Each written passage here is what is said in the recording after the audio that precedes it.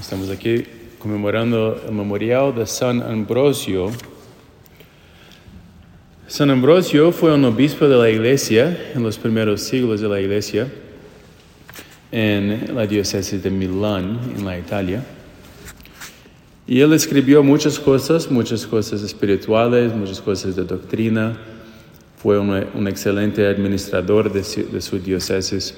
Convirtió muchas personas. Pero una cosa que para que él es famoso es por ter bautizado el San Agustín. Él bautizó, fue el obispo que convirtió a San Agustín y lo bautizó.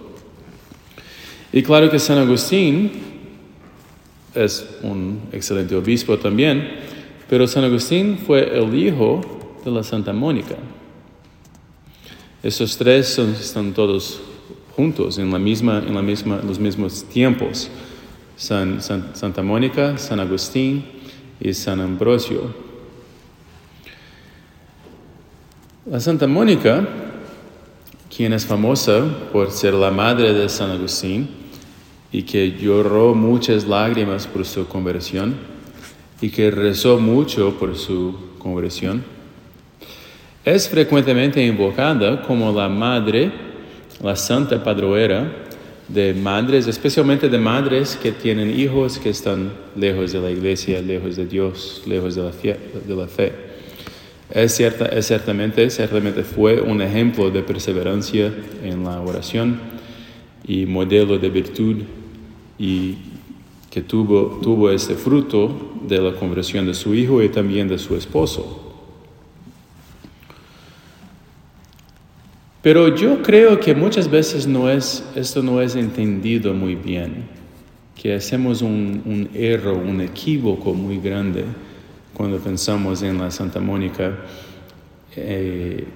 como una padroera de madres que tienen hijos lejos de la iglesia. Porque muchas veces pensamos que para imitar o para emular o para seguir los pasos de la Santa Mónica, lo que necesitamos es convencer nuestros hijos que ellos deben seguir a Dios. Pensamos que fue así que la Santa Mónica convirtió su hijo Agustín. La verdad, ocurrió un momento, un evento llave, un momento crucial en la vida de Santa Mónica, un momento de conversión en la vida de Santa Mónica, cuando ella fue a hablar con el San Ambrosio, nuestro santo de hoy, este obispo sabio y santo. Ella fue a hablar con San Ambrosio para pedir su ayuda, su consejo, pensando que San Ambrosio iba a darle las palabras correctas para decir a su hijo, pensando que San Ambrosio iba a darle a Santa Mónica las palabras correctas para decir a su hijo Santo Agustín. Y Santa Mónica se sorprendió con su respuesta. ¿Saben cuál fue? ¿Sabe que San Ambrosio dijo a Santa Mónica? Él dice: no hablas tanto sobre Dios con tu hijo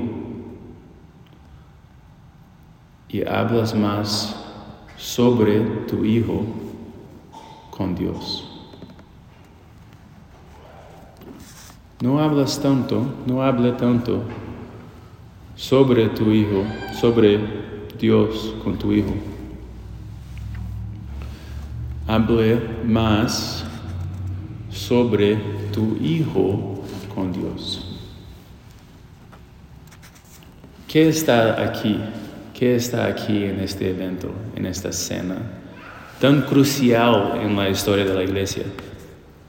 Tal vez sin este evento, tal vez no tendríamos Santo Agustín.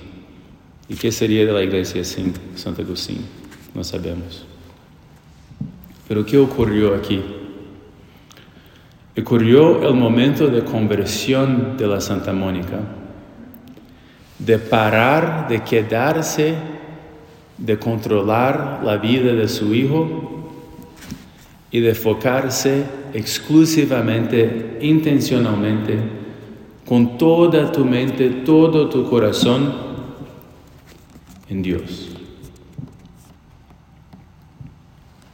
Nurturar su propia relación con Dios, conversar con Dios con toda su gana, todo su corazón, toda su mente, amar a Dios con todo que era. Este camino llevó a Santa Mónica a ser una santa. Y esto fue que ayudó a Santo Agustino a también ser un santo. No el control de la Santa Mónica sobre su hijo, no. Precisamente lo opuesto, abrir las manos de su hijo y entregarle a las manos de Dios. Y esto ocurrió por la intercesión, por la intervención del San Ambrosio, nuestro obispo de hoy. I'll say that quickly, I think. I'll try. In English. We have the feast, the memorial of St. Ambrose. St. Ambrose is a great bishop, great doctor of the church. And he's known for many things, but one thing I'll focus on here is he's known for helping St. Monica in her difficult relationship with her son, the great St. Augustine. The great St. Monica and the great St. Augustine.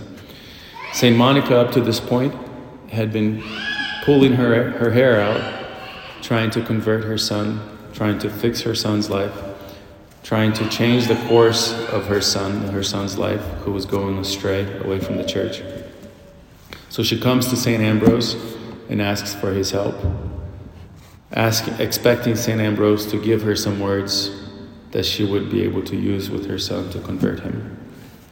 And instead, St. Ambrose said to her, "Stop talking so much to your son about God, and start speaking instead to God about your son." It's a play on words, you can see, but what's important there is the shift of focus.